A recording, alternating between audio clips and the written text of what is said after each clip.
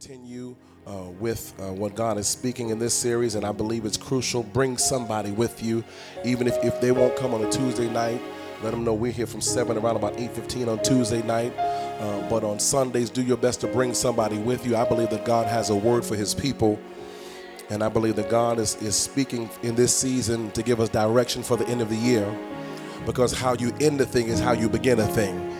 And so how we end this year is going to be crucial to how we begin next year. And so we're going to end the year in miracles and blessings. Amen, somebody. Anybody receive that? Anybody receive that? Somebody say, we're ending the year with miracles and blessings. Just touch somebody, tell them miracles and blessings. Miracles and blessings. That's how we're ending this year. We're going to end this year with God blowing our mind. And then we're going to break open 2020, watch this, with double blessings, double miracles. And everywhere we turn, we're going to see God blowing our mind in 2020. But we're not waiting until the battle's over. Somebody say, I'm ready for it right now. So we've taken from January up until now to get prepared. God has prepared us for such a time as this. But somebody say, now that we're here, say it to yourself, I'm going to get everything. I mean, don't let this year end and there's nothing. Everything that you had on your prayer list for this year, the list ought to be emptied by the end of the year. All the stuff you've been praying about and desiring to see, by the time we hit December 31st, I'm believing God for everybody in this house, for every prayer request, every supplication, everything you've asked God for the whole list to be wiped away. Because watch this, next year is going to be a year that God's going to give you new dreams and new desires. So that means that he has to fulfill all of the stuff that you have been waiting on already before he gives you a new dream and a new desire. Somebody say everything is coming. I mean, this is that season. Somebody say the water's troubled. That means that everything you desire, all you got to do is walk towards the water. And if you get in, somebody say, if I can get in it, I'll get all of it. All right, I'm going to preach already. Mark chapter 2, I'm riled up. I feel over these next three and a half weeks or so, it's going to be pandemonium here. Because somebody say, I'm ready. That's the way I felt. I'm ready for everything. You prepared me, got my mind right, helped me get my business right, getting my credit right, getting my relationships right, getting my affairs in order. Ain't nothing else left to do but walk in the miracle. I'm ready for it. I don't know about y'all. I'm ready for everything God has for me. And in the song, in the words of the R&B songwriter, ain't no stopping me now. Ain't no. I'm moving right into it.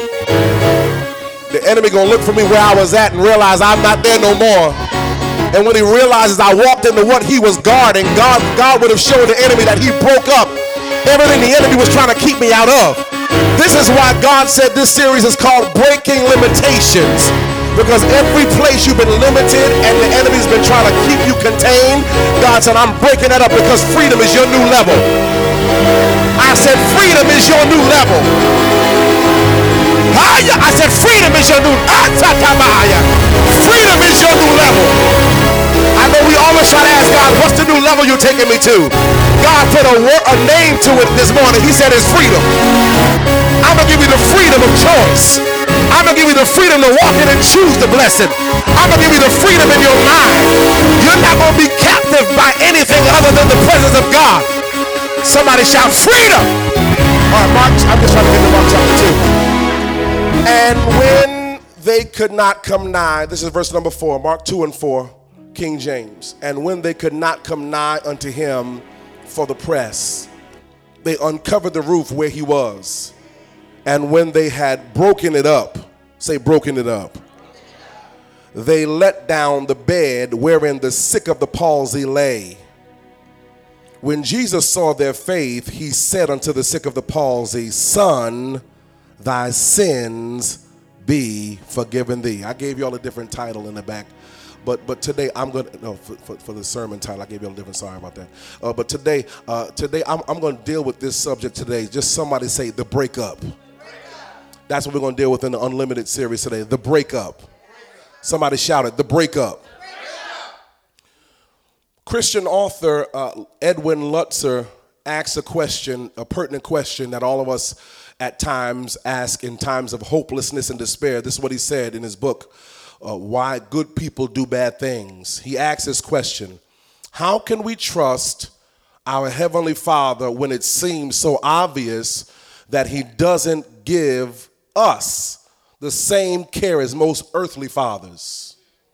He said, for example, I know my Father would keep me from having cancer if it were within His power to do so. He would keep me from having accidents, heartaches, and disappointments if all power were in His hand. But the actions of our Heavenly Father are less predictable, he says. Listen to what he says. He says, He allows, look at the word, allows for some of us the most heartbreaking of circumstances. Does He really love us even more than our earthly father could? He says, but we have to realize that God has a different agenda. Our earthly fathers value our comfort, he said, while our Heavenly Father values our faith. Our earthly Father values our happiness, while our Heavenly Father values our holiness. Our earthly Father values the blessing of time, while our Heavenly Father values the blessing of eternity. He said, this is why Paul wrote, I consider that our present sufferings are not worthy to be compared with the glory that shall be revealed inside of us. Inside of us. God is about allowing us to go through so that something on the inside that the devil has blocked up can be broken open, and His glory can come from inside of us out to the world. So we go through some of the same type of things that people in the world go through, but we go through for the glory of God. We go through for the glory of God. Why? So that watch this, we're going to come out eventually. And when we come out of this, our testimony is going to be that it was not by our power, it was not by our might, but it was by His Spirit that we came through this. Apostle Paul says that there is a glory that's going to be revealed to the world after you have suffered a while. After you have gone through for a season. Nobody wants to endure the going through process, but everybody wants to celebrate the coming out. Everybody wants to have an exodus, but nobody wants to have a genesis. Everybody wants to have the celebratory testimony that look at where I ended up, look at where I landed. But most people don't want to go back to the launching point of how tough it was, even in their thought process, because for a lot of people, we shut down when stuff gets rough. We shut down in the middle of a hard season. So we never ever grow through it because we don't understand it. We never grow through it because we don't allow God to process our minds in the middle of the most hellish situations we've ever faced before. So what happens is when we don't learn the lesson of why, we have to go through again. Why am I going through this again? Because you didn't learn last time what God was trying to produce in you, so that you could be a carrier of His glory to bring somebody else through what you just came out of. Say this: I'm not going through just for me. Say it again: I'm not going through just for me. Say it again: I'm not going through just for me. We sometimes are extremely selfish because we pray prayers like, God, stop this. God, I'm tired of this. God, I don't want to go through this any longer. God, come on. You see I'm suffering and hurting, and this is pain for me. And a lot of times what God says is, you have to endure that so that when I produce what I produce in you, you will go back to places and have, watch this, compassion, because you understand what it feels like to be ostracized. You understand what it feels like to have a parent abandon you. You understand what it feels like to be all alone by yourself.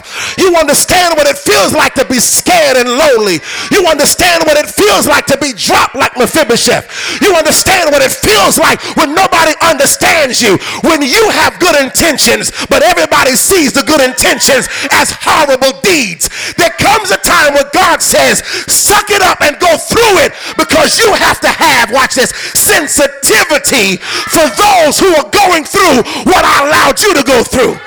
You will become a deliverer for those who have suffered like you have suffered. But if you don't suffer, you don't reign. Reigning is not just about going higher. Reigning is about changing your viewpoint based off of what you've gone through. So watch this. I'm suffering, and I've done this illustration before, but I'm suffering at this level. But when I start reigning, he takes me higher. Because the higher I go, the more I see. Anybody ever flown in the plane before? And on the ground, the buildings look so big. The cars are massive. Come on, you see all of this stuff. But the higher you go, the smaller everything gets. God wants to take you so high that watch this, what we've called suffering should not affect us. What we've called pain should not stop us from being who God called us to be. That stuff ought to be stuff that we eat and drink for our muscles. We don't like that. You're like, huh? The pain that we have endured has only been pain to that level because we've been stuck so low. But somebody say it's time to reign. Come on, say it again, it's time to reign. Limitations, now listen to this, limitations can so become a part of a person's life that their expectancy for better is lost. You can go through and be limited for so long that you stop expecting more. The Bible calls expectancy hope.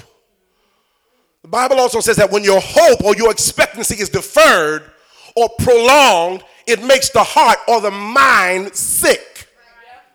The mind gets sick when you're expecting, watch this, something better to happen and it doesn't. So let me give you a quick biblical definition of hope. Hope is the confident and joyful anticipation of fulfillment. The confident and joyful anticipation of fulfillment. It hasn't happened yet. But I am joyfully anticipating fulfilling what it is that I'm in. God is going to fulfill this. I'm going to see this thing come to an end. The reason why most people aren't fulfilled is because they haven't experienced accomplishment. Without accomplishment, you lose hope. Say that. Without accomplishment, a person loses hope. But watch this. When your hope is high, you become very satisfied. Because something that wasn't supposed to be done was handled. Think about this. Anybody ever had a situation where you were praying to God? You was like, God, do this for me. I just trust you. And Lord, I've done all I can do in the natural. Now I need you to do the other half of this. Put your super on this. And then God does it. You can't tell a person like that God won't come through. Amen, somebody. Anybody ever had a financial difficulty and God touched somebody to put money in your hand or to bless you or to cash app you and you was like, wait, Lord, hallelujah, glory to God. It might not have been the whole amount that you needed, but it was enough for you. Come on, it was enough to take care of what you needed. So watch this. The next time somebody said, God don't bless people with somebody putting money in their hand, you say, no, wait a minute. I can give a testimony because I had a situation where I needed money and I gave and I sowed seed and God allowed the word to come back to life that if I give, it shall be given unto me. Good measure, pressed down, shaken together, running over. Somebody gave it to me. Watch this. You can't be hoodwinked out of the things that God says are yours once you've experienced them. So the Bible says, oh, taste and see that the Lord is good. Hear me. Accomplishment makes hope rise. Say that accomplishment makes hope rise. Oh, come on, say it with some gusto today. Say accomplishment makes hope rise. Say it again, accomplishment makes hope rise. Why is it that in this season where the enemy is trying to box us in, do we have more dreams of things that we've never experienced coming within us? In other words, I feel like the enemy's been trying to box me in, but the Lord keeps pushing me to start this business. I feel boxed in, but the Lord keeps pushing me back to school. I feel boxed in, but the Lord keeps telling me to get up and walk around my block and pray. Why is it that what's going on the inside looks like it's bigger than the place you're boxed in at? It is because God in this season is watch this, he's watering the seed of your dream. I'm going to say it again. God in this season, the more you pray, God is watering the seed of your dream. Watch this. Well, I didn't have that dream. He said, I know the thoughts that I have towards you. Some of the stuff that you have overnight seemingly had a craving for. I want to go to school. I want to start a catering business. I want to do this. It's not just because you ate some chicken last night and woke up today. It's like, I can cook chicken too. No, this is God's dream that he and his thoughts that he had for you. Your life just moved into it. And because your life moves into it, everything that God places in you as a seed eventually has to get watered. The Bible said one plants, another waters, but then God gives increase. Let me tell you something. This is the season of increase. I wish I had 10 people that can celebrate that. I wish I had 10 people that can see that in your mind's eye. This is the season for increase. That means in a season past, something was planted. In another season, it was watered by the word and prayer. And nothing happened. Nothing moved. Nothing. Everything was stagnant. But God said, I'm breathing now. I'm putting my word on top of what I put in you. Now the seed is starting to germinate. Now the roots are growing down. Now you can't shake this thing. You're getting recipes in your sleep. You see yourself sitting in a class in your sleep. Why? Because even the seed is now invading your dreams. Who am I preaching to today? That you've been trying to duck and dodge the dream. You've been trying to duck and dodge the ministry. You've been trying to duck and dodge what God said to you. But it's coming out in your dreams. Why? Because somebody say, this is the season of increase.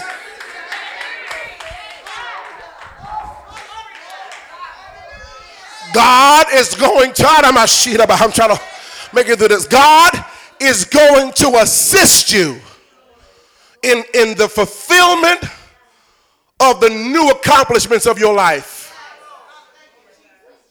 And your hope, what the Lord said to tell you today, and your hope is going up from here.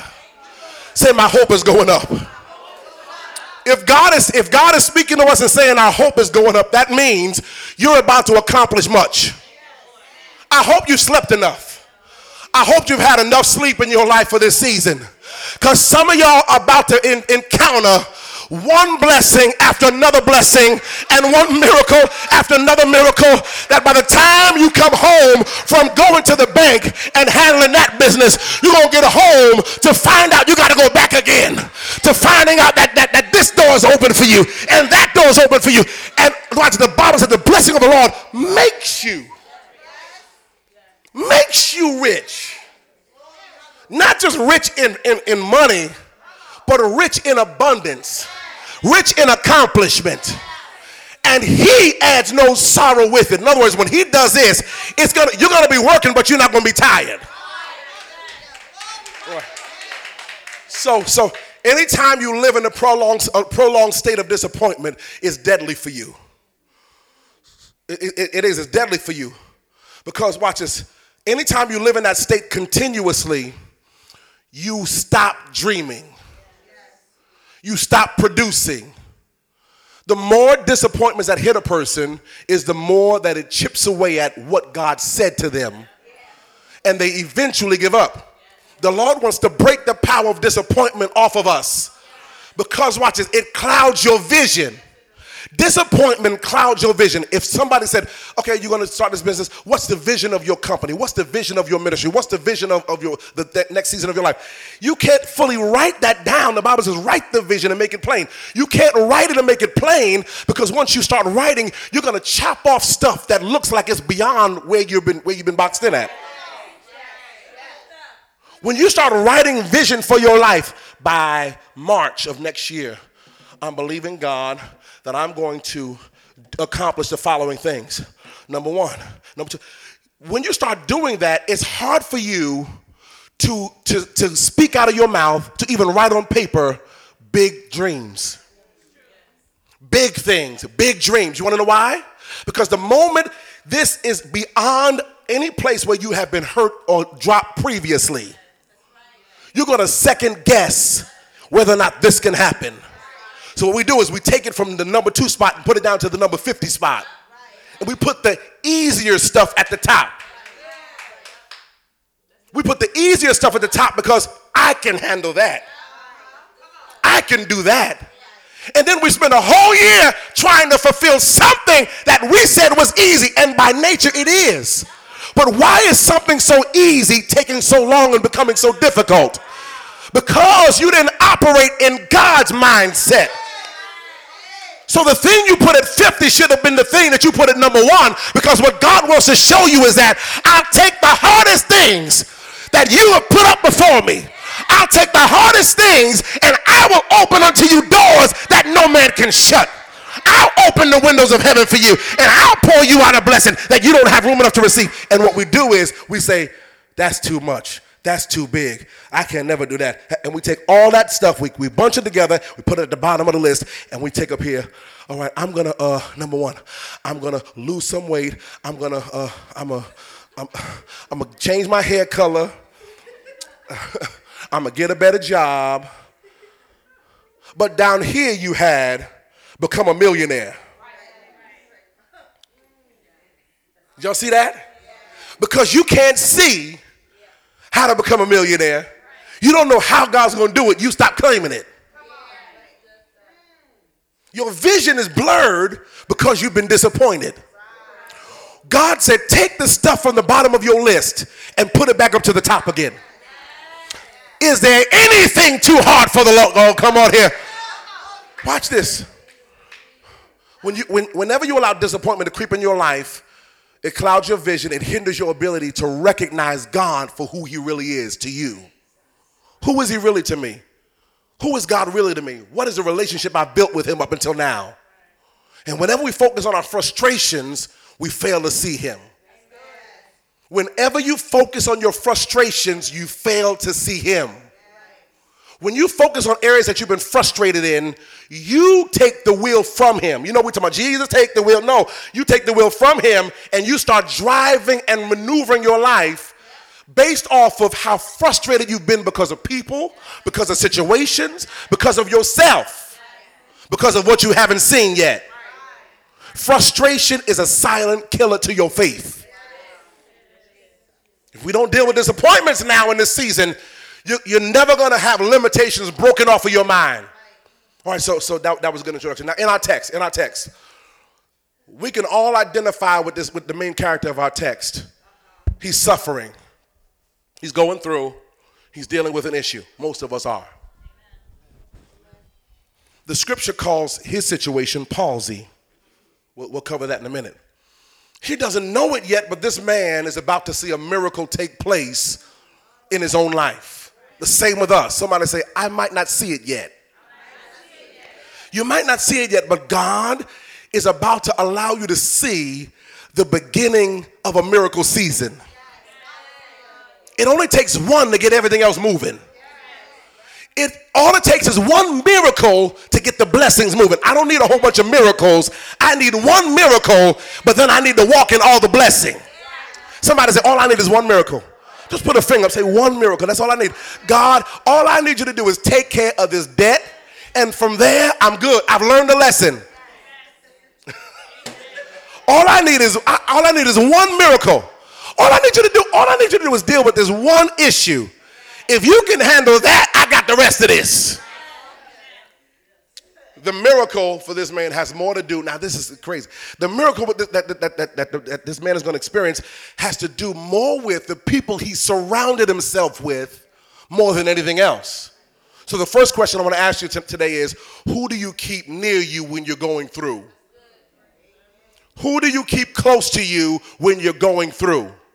Because a lot of us keep people around us when we're going through, people, watch this, who are enablers of a low spirit. Enablers of a low spirit. How do I know if this is the person I should keep near me, especially when I'm going through? Do they get on your nerves when times are good? About your walk with God and your faith and your believing? If they get on your nerves about the things of God, keep them. Y'all quiet today. Y'all real quiet today. Forget talking to me about eating right. I should and I will. Forget telling me how to put on my foundation. Come on, sisters. Give me that information, but don't hound me about that. Hound me about my walk with God. Ask me when the last time I prayed was. Y'all don't like that. You invaded my personal space. You need somebody like that.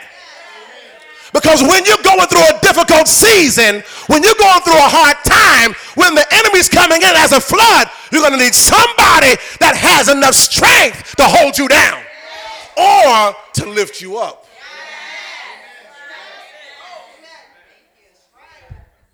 We run from people like that because they're getting on my nerves. The reason God sent them there is to help you to deal with your nerves. Make me sick. They just get on my nerves. Everything. They bother me. All that. When I see that text, I get a knot in my stomach. When they say, "Can I talk to you for a second?" I already know where it's gonna go. I prayed yesterday. Okay.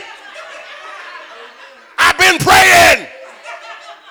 If you knew it, you would have felt that in the spirit. Why are they getting on your nerves? Because God sent them. And why is your flesh so opposed to people asking you hard spiritual questions? Why are you so opposed to people asking you, why are you so grumpy? I'm only asking you this because I got a spiritual solution for you. I ain't asking us to pry in your business. Don't tell me about your business. I'm just asking you, why are you this way? Maybe you can't see you. Maybe you're deceived by what you perceive. Maybe the issue is not that everybody's getting on your nerves. Maybe the issue is that you don't know. So God has to send somebody with the information to help you to have a knowing within you. Maybe their words stir up the Holy Ghost within you.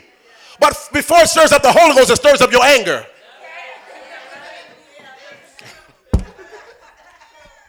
I'll leave it alone.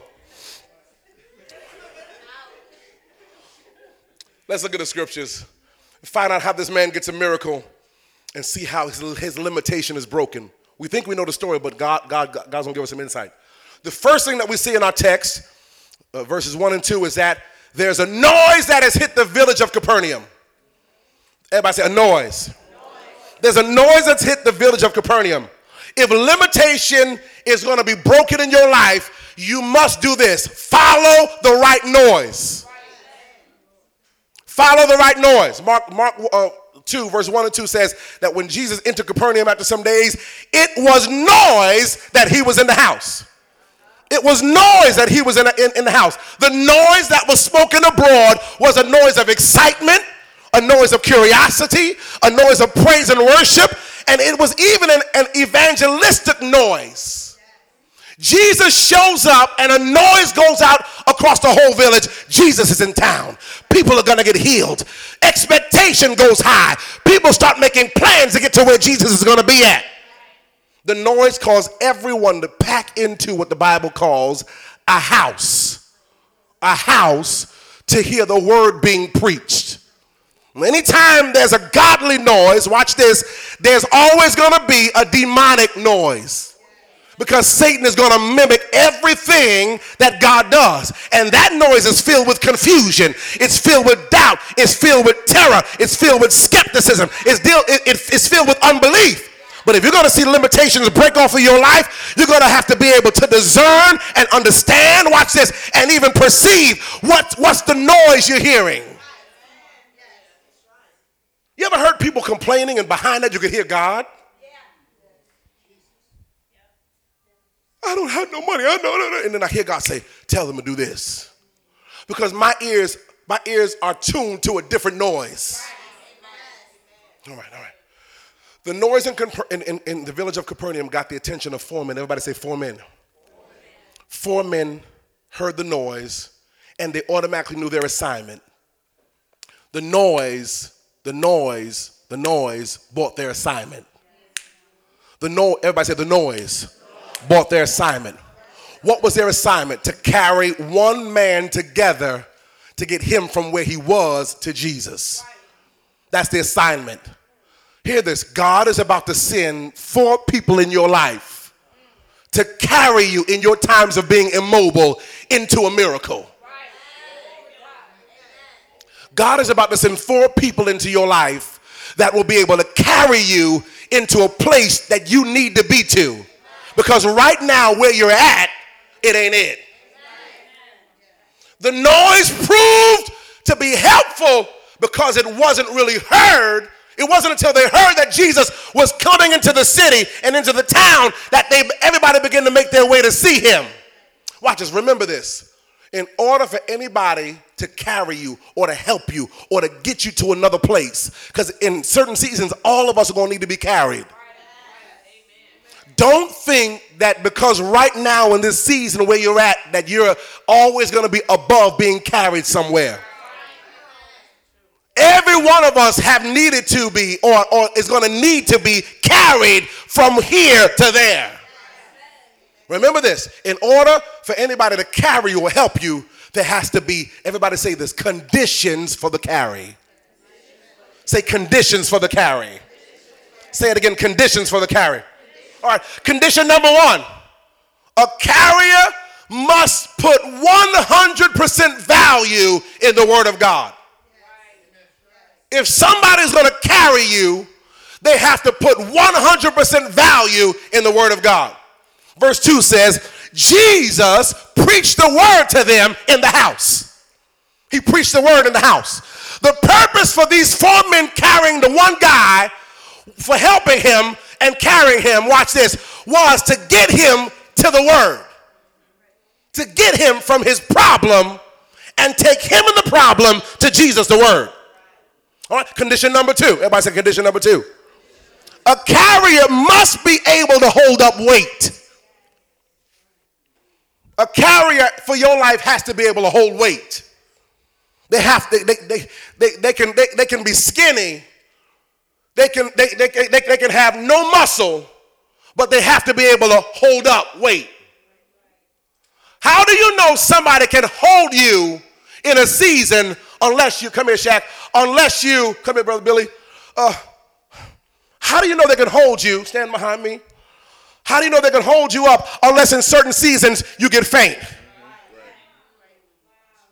Watch this. So in certain seasons, when you're testing carriers, God's going to allow you to go through a season where it looks like you're being forsaken, where it seems like your strength is being siphoned out of you, and you're going to have to lean on people, and it's going to be a test of what they have in terms of strength. Watch this. What this means is you're going to have to be patient while you're looking for carriers. Because everybody can't hold your problem. Everybody can't hold your circumstance. Oh, everybody can't hold your nasty attitude. So watch this. In certain seasons, you're going to be dropped. Because when you're interviewing carriers, they might not have it for this. Thank you. They might not have it.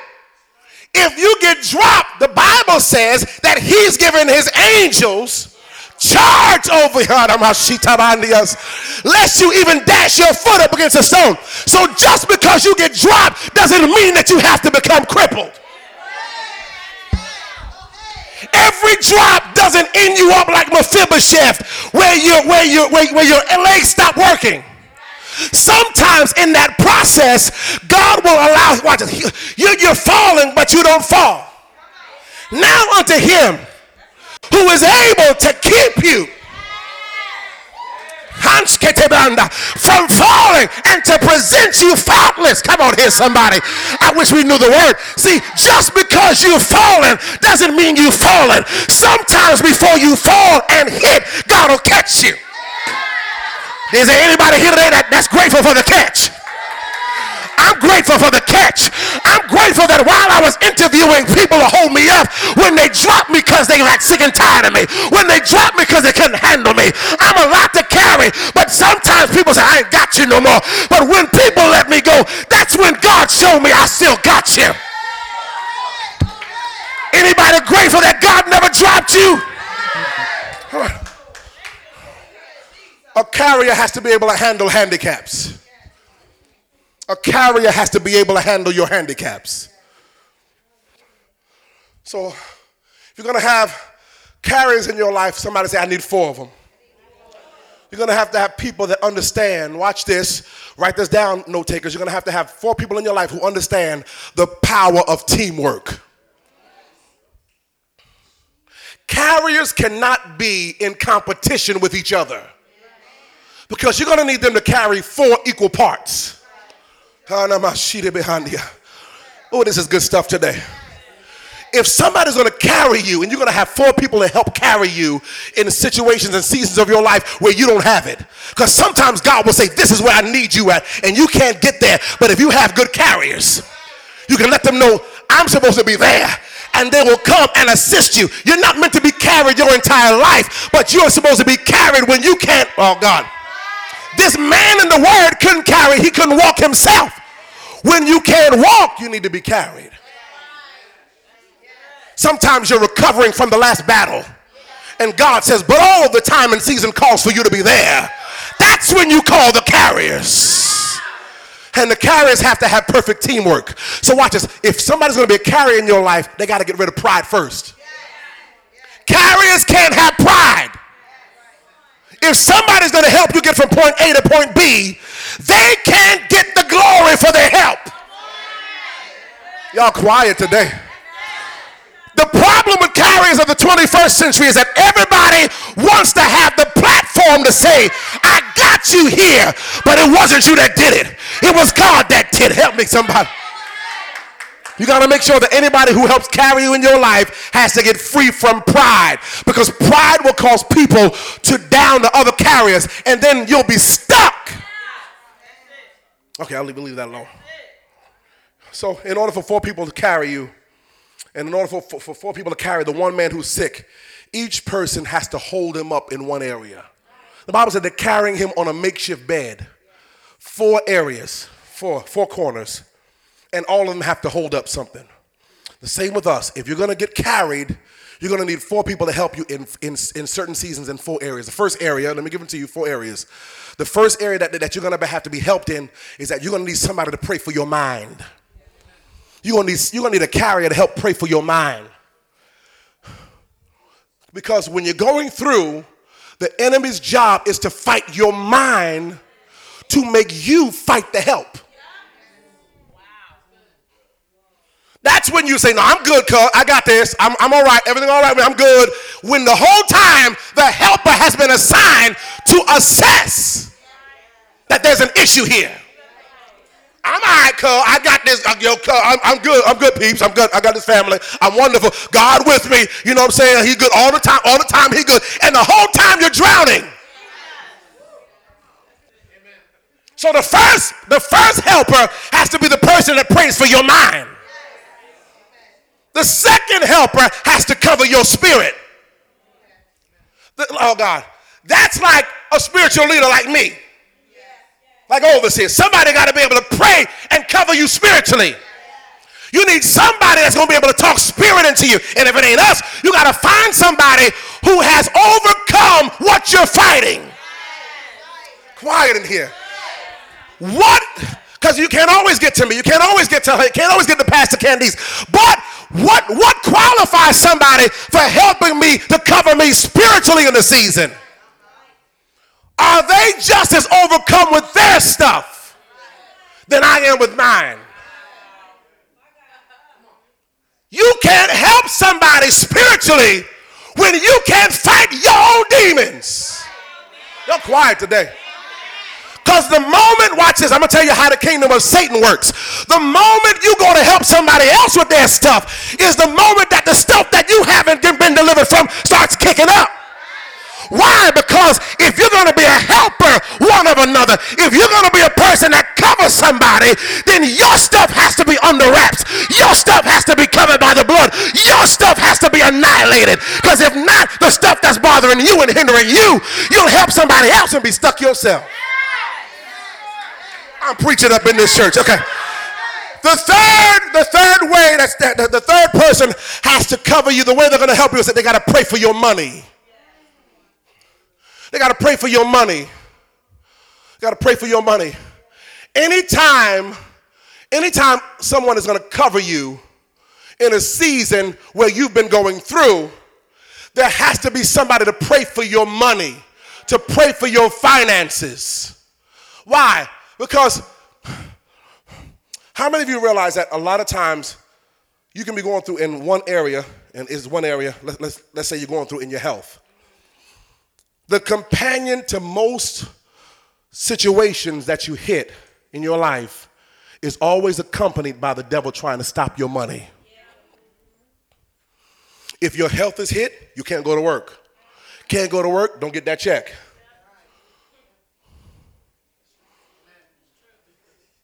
Okay, you're in a relationship. You're deep in love.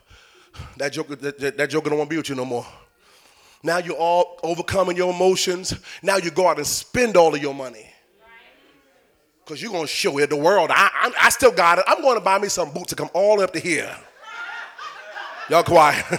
You know how some of y'all sisters be doing when y'all trying to make a comeback? Forget it. I'll leave that alone. I'm gonna get 5 parts now on the side of my head. Like, dude, what you doing? I'm gonna go buy a new car. I'm gonna show everybody I still got it. You're going to need somebody to pray for your money and pray for discernment in the area of your spending. Because when you go through, watch this, they would have had to have been praying before you go through. Because when you go through, you're going to need a surplus to pull from. Because when you're going through, if you're immobile, then chances are you can't get no money. So while they're praying about your money, they also have to tell you, they have to ask you questions like, is that the smartest thing for you to buy right now? Oh, come on. Husbands and wives know this kind of stuff. Do you really think that with what we're going through, you need another one of those? You need another pair of Jordans? You need another pair, for real? You need another pair of Jordans? You really need another pair of Jordans? You really do? You need another suit? You really need to get more here now? Okay, forget it. Okay, forget it. The fourth area, because if I stay there, it's going to be pandemonium. The fourth area you have to be covered in is, watch this, you have to be covered and somebody got to pray for you in your weakness. In your weakness. You're going to need a strong person to cover you in the area of your weakness. Watch this. So these 4 people have to be people that over time you develop trust with. Because all of these areas are vulnerable areas. Your mind, your spirit, your money, and your weakness. Vulnerable areas. You're going to need somebody that's going to be able to sign a spiritual non-disclosure agreement. Forget it, you know. You need somebody that's going to be able to hold your stuff. And no matter if we fall out and I hate you forever, I'll never tell your stuff. The world is so thin on these kind of people. The world is thin on these people because people are text friends.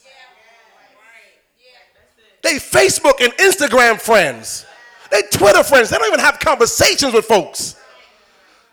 They feel loved because somebody liked their post.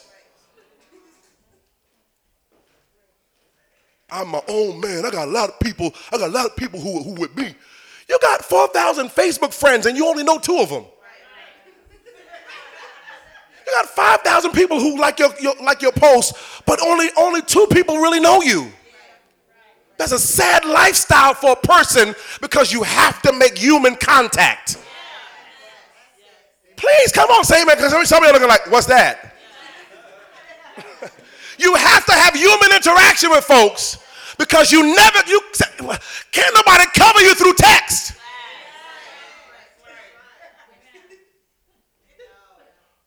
Going through sad face sin. I can't even have compassion on that. I'm going to hit you back with this one. Like, what am I supposed to do with that? Rough week, emoji, muscle. Gonna make it through. What? I be sending stuff back to people like, explain further, call me, 914-619. I don't get it. All right, okay. So give me 10 minutes. We'll probably finish this on Tuesday. The Bible says the man is suffering from, everybody write this down, palsy, P-A-L-S-Y, palsy. He's suffering from palsy. How long have I been preaching? Because my time is not on. Let me know. What does it say on Facebook? How long I've been up? So, good, thank you. All right. Let me know when I hit 53. Okay, thank you. Everybody say palsy. Palsy. I don't want to bore you. That's, because I know y'all, the human mind can only take but so much. Palsy. Palsy is partial paralysis. Palsy is partial paralysis. We've always been taught that the man was crippled and fully paralyzed. He's partially paralyzed. He's partially paralyzed, but palsy is partial paralysis that is mixed with and matched with involuntary shaking. The issue is not the part that he's paralyzed as much as it is that he has the shakes. So it's best for him not to walk because he does more damage to himself if he tries to hobble and walk, because eventually the more he puts on the muscle, on the muscles that are good, is the more the other ones start to shake. So it's a spectacle. He's walking, he's shaking. He's walking and shaking. So he has to lay down and do nothing. Watch this. Be careful and selectful. Be careful and very, very prayerful about the people that you choose to carry you. Watch this. Because when you can't produce anything, we talked about this last week. When you can't produce anything, the people who are closest to you have to be people that are full of understanding. Got to be full of understanding. Watch where folks take you to when you have a sickness. Watch where people take you to when you can't get around and do the things you used to do. What are you saying? I haven't been praying like I should. Haven't been fasting the way I should. Haven't been doing the things of God the way I should. The people who come have to be people that have enough discernment to realize that I've stayed away too long and that muscle atrophy is kicking in. Now I can't use the muscle the way I used to. I look weird in the spirit. Like somebody has to be able to hear and discern when you start saying off stuff. Somebody has to be able to catch that when you start talking about seeing Jesus and you only 25. No, I'm not talking about seeing him in the vision. I'm talking about going home to be with the Lord. You start talking, I'm going home in a few days talk. You 19. Something's off here. Watch this. They don't always need a doctor. They need to come in the presence of God. All right. So in order to break limitation, number 2, you got to deal with temporary setbacks. Temporary setbacks. Say that, temporary setbacks. We'll probably end with this, and I'll pick it up on Tuesday night. You got to deal with temporary setbacks. These 4 men are dealing with a rejection. What do you do when you have been selected or brought in as a helper, and all of your help means nothing? The four guys are carrying one man. They're carrying him to Jesus. Watch this. And they get to Jesus, and the Bible says that they get there and find out that their efforts have been stopped. Question is, how do you deal with setbacks and limitations that have previously set you back and limited you? How have you viewed setbacks in the past? Have you gotten so comfortable with limitations that limitation has become the new normal for you? Look at this, verse number 2. Straightway the men were gathered together, insomuch that there was no room to receive them, not so much as about the door. And he preached the word to them. We made a major effort to pick this guy up, bring him to Jesus, to find out that we can't get in the building. You can't allow the spirit of rejection to rule you when you're looking for a plan to work and it's falling through. Anybody ever planned something and you know God gave it to you? It was a great plan. You was like, ooh, this is going to work. Hey, this is fail proof because I felt the Mashan done. Hallelujah. I felt God on this. And I mean, you felt the anointing. You was writing. You couldn't even sleep. You was got up and was like, oh, glory. Take it, Holy Ghost. Right? You got a plan from heaven. Then you start implementing the plan, and the plan goes, woo! Then you're like, wait a minute, was that really Jesus or was that me? What do we do? We start questioning instantly because of what we saw fail. You can't allow that spirit of rejection to be the thing that rules you when the plan that God gave you falls through. A lot of us in this room have given up prematurely because we tried it one time and it didn't go through. I was some time ago. I had my card. I got a brand new card from Navy Federal. Went to the bank, sat down, filled out the paperwork, got a new card. Went to the store, went shopping, had all these groceries, and a line back behind me. And they said, "Put the card in." I activated the card. Heard the lady say, "Welcome to Navy Federal." And I went through the whole thing. Bing! All right, your card is now activated. I heard the words. Got to the store. I'm at Walmart sitting there. There's a line. They only had 2 registers open like they always do. 2 registers open. Number 11, number 10. You know the one with the 10 items or less when we got 50? Like, Lord, the blood of Jesus. I'm going right up in here. I'm sorry, Lord. Forgive me for breaking the rules, but I'm going to go right through here. Right? I'm standing in the 10 items or less. I got like 75 items. And don't look at me like that because y'all do it too. I got a large family. All right, so I'm waiting for the lady. She goes, okay, that'll be bling, bling, bling. I said, okay. She goes, insert the card. Put the card in. So she goes, oh, is that the side with the chip? I said, yeah. So take it out, put it back in again. Put it back in. It said card declined. Put it back in again. So wait a minute. I know I got money. I open my phone app and I got them. Here, look, see, because now I'm getting embarrassed. I'm like, here, look, I got the money's right here. Y'all don't know about that. I'm getting embarrassed. Look, lady, the money's right here on the phone. Look, it says the money. I got more than that. I got triple the amount. I said it kind of loud because people behind me like, oh, he ain't got no money. I got triple the amount. Right? So I'm getting my feelings now. I'm getting emotional. I'm like, look. I was like, can I try it again? She goes, well, this is what we're gonna do. We're gonna take all these groceries and go over to the customer. I don't go to customer service. No. I'm sorry, I gotta wait. I got the money in the bank. What's going on here? She goes, let's go get a plastic bag. Got the plastic bag, put the card in the bag, and said, shoot, and it said, card denied. I said, oh God, what's going on? What's going on? So I said,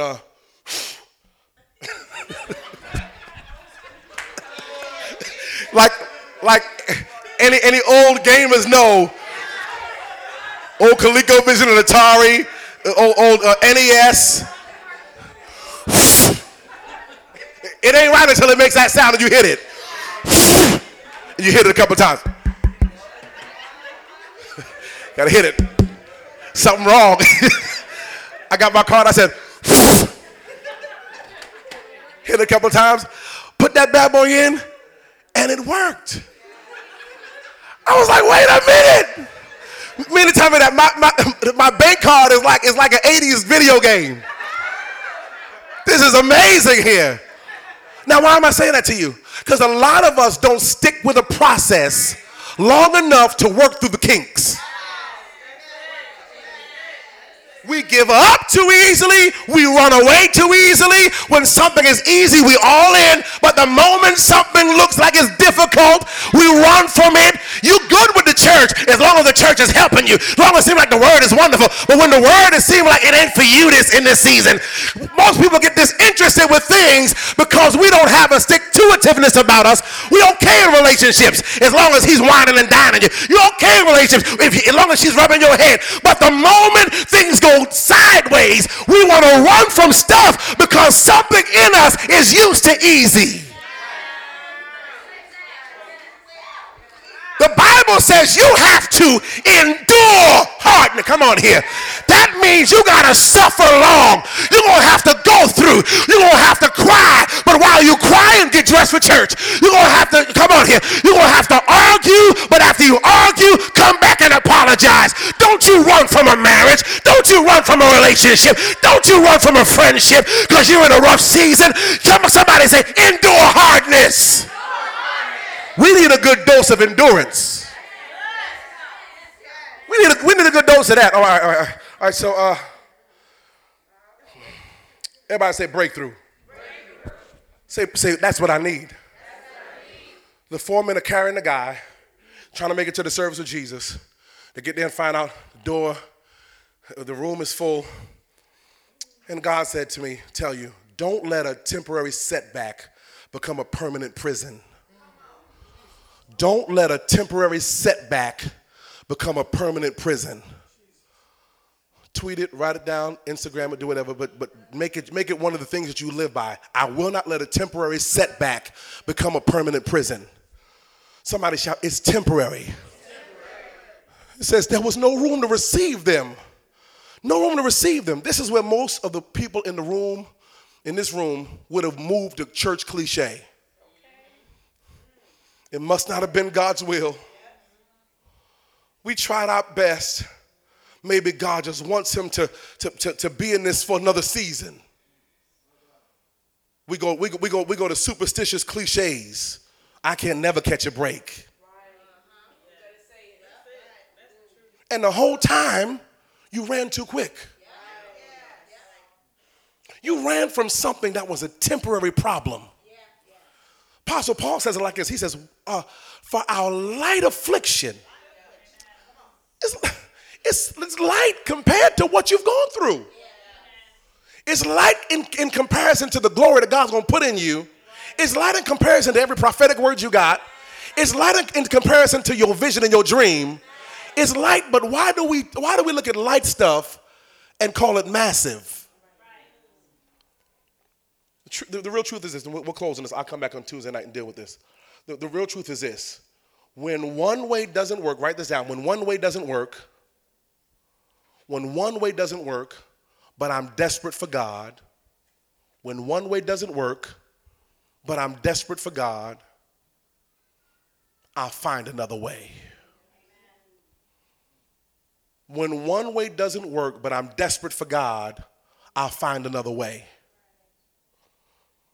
A lot of us, I'm done. A lot of us have been trying to get to a place and to see certain things. And the way we've gone hasn't worked. We have closed up, packed up, shelved a miracle. We've packed up and closed up and shelved our next blessing. It was supposed to produce for you. It was supposed to bring you before great men. You've shelved up your gift. You've packed it up. You stop praying and keeping it sharp. You want to know why? Because temporary setbacks have become your prison. This was only designed to stop you for a season. Okay, maybe, say maybe. Maybe what God was trying to do was to get you to fine-tune an area of this thing. Maybe that's what God was trying to do. You took the temporary weight to mean a full no. Maybe you launched too soon and it wasn't the time for what God had called you to do. He gave you the blueprint, but you had to wait on him for the timing of it. And because it didn't turn over for you, it automatically became the prison, the limitation for you. But somebody say, I won't be limited again. Hear me. Faith has to come back. Your hope, your expectancy has to come out the grave. There's a few of us in the room who tried and tried and tried and tried, but God is saying, but the season for it is now. You finally hit due season. Who I feel the Holy Ghost on that. You have finally hit due season. It's time for you to get what is due you in the spirit. It's time for you to reap from what you have planted and sown. Don't let what seems to be a temporary limitation to cause you to make that the permanent prison. And you sit in a cell voluntarily. The door is open. You sitting in the cell talking about nobody gave me a chance. It ain't worked for me. Meanwhile, outside of the door, other people are walking and using what God gave you. Don't get mad if somebody else catches a hold of what God gave you because you didn't move in enough time. Hear me. I hear the Holy Ghost saying to tell the people in this room today, pick up everything you buried. Get a shovel today because it's still alive.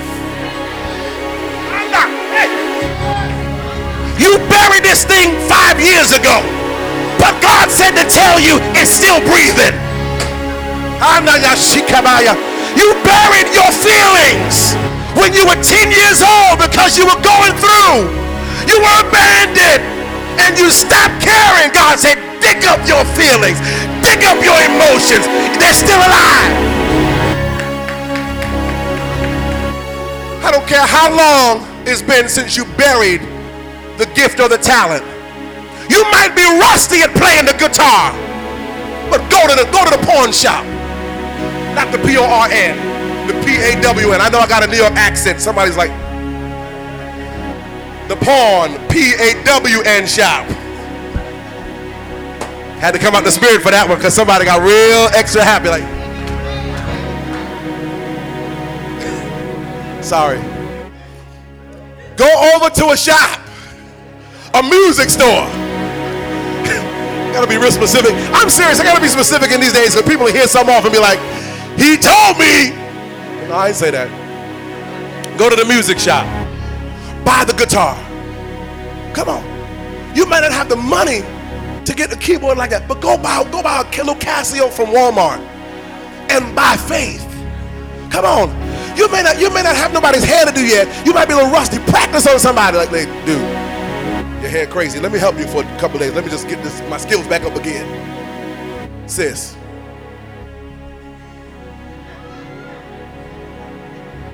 A lot of us have buried our wealth. Nah. I hear you, Holy Ghost. We've buried our wealth in the ground. And you hear me. Don't die with all that wealth in you. Don't you die with that wealth in you. God gave you the wealth because it's supposed to produce for you, your children, and your children's children. That means that what God has given you, you should be teaching it to somebody else so the dream can live for generations. We don't think generationally, we think situationally. We think situation by situation. You're a mechanic, you know how to fix cars, and your own child can't change oil. Y'all get what I'm saying? It's somebody in your family ought to know how to do what you're doing. This is why the priest, if you were in the family, you were becoming a priest. If you in this family, you're going to be a priest, you're going to be a rabbi, you're going to be something. We ain't shaving your head because it's in the DNA. You may not know how to do it, but once I start teaching you this, something's going to click inside of you. There's no way that we have all of this knowledge in this room and we can't get disciples. Y'all don't like that word. You can't get disciples for you to pour into that can duplicate you. You can cut hair. You got to find 10 people or find 4 that you can teach how to cut hair with your style, your technique, using your kind of clippers. What are you doing? You are duplicating you to another generation. We have done this, but we've just done it horribly. We have taught people how to give up. Fine, he don't want it, just leave him then. They treating you wrong at that job? Run. Ain't nobody gonna treat you bad. What about deal with an issue? Why not teach them how to pray until an enemy becomes a footstool? See, like, we don't do that stuff. We've taught the wrong lessons, so we're reaping back bad fruit. I don't teach my kids to run. I said, no, go back there. I'm going to teach you how to pray. Go back to that same classroom and pray like this. Pray before you get in there. Come on. When you get back in that class, call that teacher's name out. If that teacher's been picking on you for no reason. Now let's find out if you're just being sensitive or, yeah, come on here. Let's get the information, but then let me teach you how to deal with the problem. If I don't teach my kids how to deal with the problem, then they're going to be 40 calling me. And the issue with a lot of us is nobody taught us. So we get mad today when we're seeking for the help and nobody gives it. Because the truth is nobody sold into us their knowledge. You're going to ask your children, do you know how to balance a checkbook? Can you cook eggs? Son, you're going to get older. You're going to get older. And your wife may get pregnant. You can't eat out every night, man. Y'all quiet, y'all quiet, y'all quiet. Like, you're gonna have to learn how to cook. Bro, this is how you cook fried chicken. Bro, this is how you make baked chicken. This is how you make ziti. This is how you make lasagna. It might be hood lasagna. You know the sauce be orange, not red. It's orange because you got to put the matacon. You got to put all stuff. It'll be orange. If your sauce is red, something wrong. You ain't from the hood. I'll leave you alone. Anyway, I'll leave you alone. That's hood lasagna. It ain't right unless it's orange. But that's the kind of stuff you gotta learn. You gotta learn that. You gotta watch this. You gotta teach young girls. Watch this. How to find a friend. I tell my girls, don't be vulnerable to everybody. Just because some dude be like, you nice. No. Let me see him. Let me see him. So I'm not gonna tell them. They be coming to the house to see one of my daughters. The one in there in the office. And I have the other daughters that are trained already to get video of them. If I'm not around, my daughter had a friend that came yesterday, wanted to take her to go study while they eat, and they had dinner. And so came in the house and they was playing and laughing in the driveway. But oh, Brooke, I was asleep. But oh, Brooke was out there like this. She's a reporter from the newsroom, the top floor, zooming in. Hold on, Dad, I'm gonna get a different angle. Went outside, so I'm gonna go outside to check the mail, but she's out there walking like this. Brooke was walking outside like this, like. Okay, yeah, right. Okay, so I'm gonna leave you alone. But this is why I do this, because I'm surveying. You have to teach this stuff. If not, then what happens is your children grow up just like a lot of us grew up, trying to figure it out. I hope this right, but only God can tell. Then 6 months from now, I'm like, that wasn't right. So Lord, I'm gonna try this again next month. Stand on your feet. There is a limitation that is breaking off of us in this season, and limitation by limitation by limitation. Now, some of the prisons that a lot of us in, you don't have to break out of it, you just got to walk out. Some of the prisons that a lot of people are in, you're in prison because you want to be there. Just open up the door and walk out of that thing in your mind. Stop thinking on crazy stuff. Stop. Okay, let me say this. Let me say it like how I feel it. Stop reliving crazy things that have happened to you in your past. You control what you think about. If it's an evil imagination, you cast it down. If it's a bad thought, the Bible says that you change that to whatever is good and honest and lovely and of good report. You think on these things. You keep your mind stayed on Him, and He keeps your mind in perfect peace. This stuff is stuff that you have to do. That's how you come out of the prison. Don't allow your mind to stay in a place where you keep rehearsing that you tried and failed. Start rehearsing, I'm going to do it and it's going to succeed. See yourself starting the business and see your phone blowing up. See the Cash App going up. See that in your mind. Take time to meditate on the Word. Take time to meditate on good reports or good results.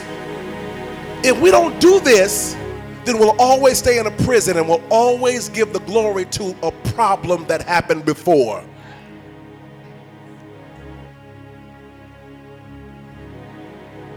This is something I had to learn. I had to learn this. Now watch. My mom passed when I was 11. My father, my relationship with our father changed at around about 14, 15. We had no relationship up until this day. On and off, here and there, spotty. Somebody asked me the other day, why are you so engulfed with your father in this situation and what's going on? And I had to explain this to my children. The Bible says, honor your mother and father that your days may be long upon the earth. I walked them through that text the other day, sat them down and opened the Bible and showed it to them, because this is something that we don't like to do. We refuse to honor because we feel justified that we've been hurt. You really can't honor until you get over the hurt. So what I started doing years ago was dealing with the hurt. Dealing with the hurt of not having a father. Dealing with the hurt of having a father who preached the gospel, and I followed in his footsteps and he never heard me preach. You see what I'm saying? Have a father I read the word with when I was a child, got older and did it for myself, but he never saw it. Voluntarily. Now think about this. Grew up with a father who hadn't, up until this day, has never celebrated one of my birthdays. My sister's birthdays, not one. And we lived in the same house for 11 years. That's hurt. I didn't know what sitting down to eat a family dinner was like until I married her. I was in my mid-20s. I had never sat down to have she said, we're going to sit down and have family dinner. I was like, what's that? I didn't even know what that was. Family dinner? What do we do? What do we talk about? It's going to be boring because I've never done that. I've always watched TV. I watch TV and ate because it just never happened. What do I do as a father? What do I talk to my children about while we're eating? Like, if I use the hurt of what I went through and said, I don't want to do this, watch this, because I'm going to have to become too vulnerable and I don't know what to do, I would have perpetuated what happened to me. I would have lived in the same house and not celebrated their birthdays and not ate with them and not take them nowhere and not talk with them and not teach them and not pray with them, and they would have gotten what now becomes a generational curse. How do you break this stuff? You break this stuff When you take action to come out the prison, you break the limitation by dealing with your own personal hurt. That means you may have to go to counseling. Come on, people. Stuff we don't like to do. You may have to go to therapy. Oh, hello, come on. You're going to have to pray and cry. You're going to have to cry and pray. You're going to have to cry. All of those things are freeing you to get rid of layers and layers. I know what I'm talking about. Layers and layers and layers and layers and layers of hurt that you didn't ask for. You didn't ask God, let me be born in that family because I know they jacked up and I'm going to redeem the family. You didn't ask God for that. That's not what you said in glory. That's not what your spirit said to him when y'all was having communion. You didn't say, God, that's the family. They jacked up. I need to, because I'm going to fix that. It's not what you did. But the question is, why did he let you be born into that one? Why did he allow that? Look at where he's taking your life to and it'll answer the question. Look at the call of God on your life and it'll answer the whys for you. Look at what God's called. Look at the seeds that he's planted in you spiritually and it'll show you why the enemy tried to stop you naturally. Why did I have to be this person? That's what I asked God. Why me? Then I started pastoring. And men came in and said, I ain't never knew my daddy. I said, oh good, me neither. But I want to show you your after. Oh, I feel God. I have to be the poster child to show you your after. Watch this. I had to be the first recipient of the hurt. My heart had to be broken because I had to learn how to pray. But once I get a breakthrough, anybody else that's dealing with what I've dealt with is bound to get a breakthrough, because if breakthrough is in me, then it's transferable. Hey, somebody shout, it's transferable. That's why you got to break limitations now. That's why you got to come out your prison now. This is why the nightmares are stopping. This is why the bad thoughts are stopping, because God is opening up a window to you. He wants you to be set free from everything that has bound you. It's not that you just got a bad mouth and a bad attitude and a bad reputation. It's that you've been hurt. The only defensive mechanism for my hurt is to act out. I've been labeled everything. They call me crazy, ADD, PP, HIJ, and all the other stuff in between. None of it was true. The issue was I didn't have a mama and a daddy. But one day I got a hold of a verse, Dominique, that said, when my mother and father forsake me, then the Lord picks me up. One day I was praying, I said, God, I don't have nobody. Can you pick me up? And it started the first day of deliverance for me. I said, God, pick me up. Pick me up, because I need somebody to help me. My family's crazy. They can't help me, but pick me up. God, my mind, I feel like I'm losing my mind. I don't trust nobody. Don't trust the preacher. Don't trust nobody. Can't trust the policeman. Can't trust people on my block. Can't trust my girlfriend. Can't trust them. Pick me up. You know what happened? The first day of deliverance, which started a process of healing, which turned me into a healer and a deliverer. You never become it until you go through it. This is why a lot of you had it rough. You had it rough because the enemy, like Moses, was trying to limit you from the beginning. They put Moses out on the water because the mama didn't want him to die. And he got displaced from his own family and had to grow up in a household looking different. He grew up as a foster kid. He's a foster kid living in Pharaoh's house. But what God was doing was setting him up for his future. He had to know the customs of Pharaoh's house. So when God raised him back up, he knew how to go back in and deal.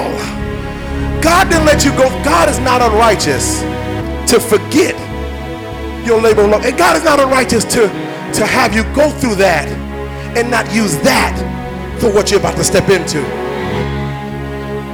You are a deliverer. You're a deliverer, Ashley. You are a deliverer. You are a deliverer, girl. And I don't care what you've come through. It's about to become your biggest testimony. It's about to be the thing that you lay hands on people for and they get deliverance from. Some of y'all in this room don't even realize that. But God had to let you be the first partaker of it.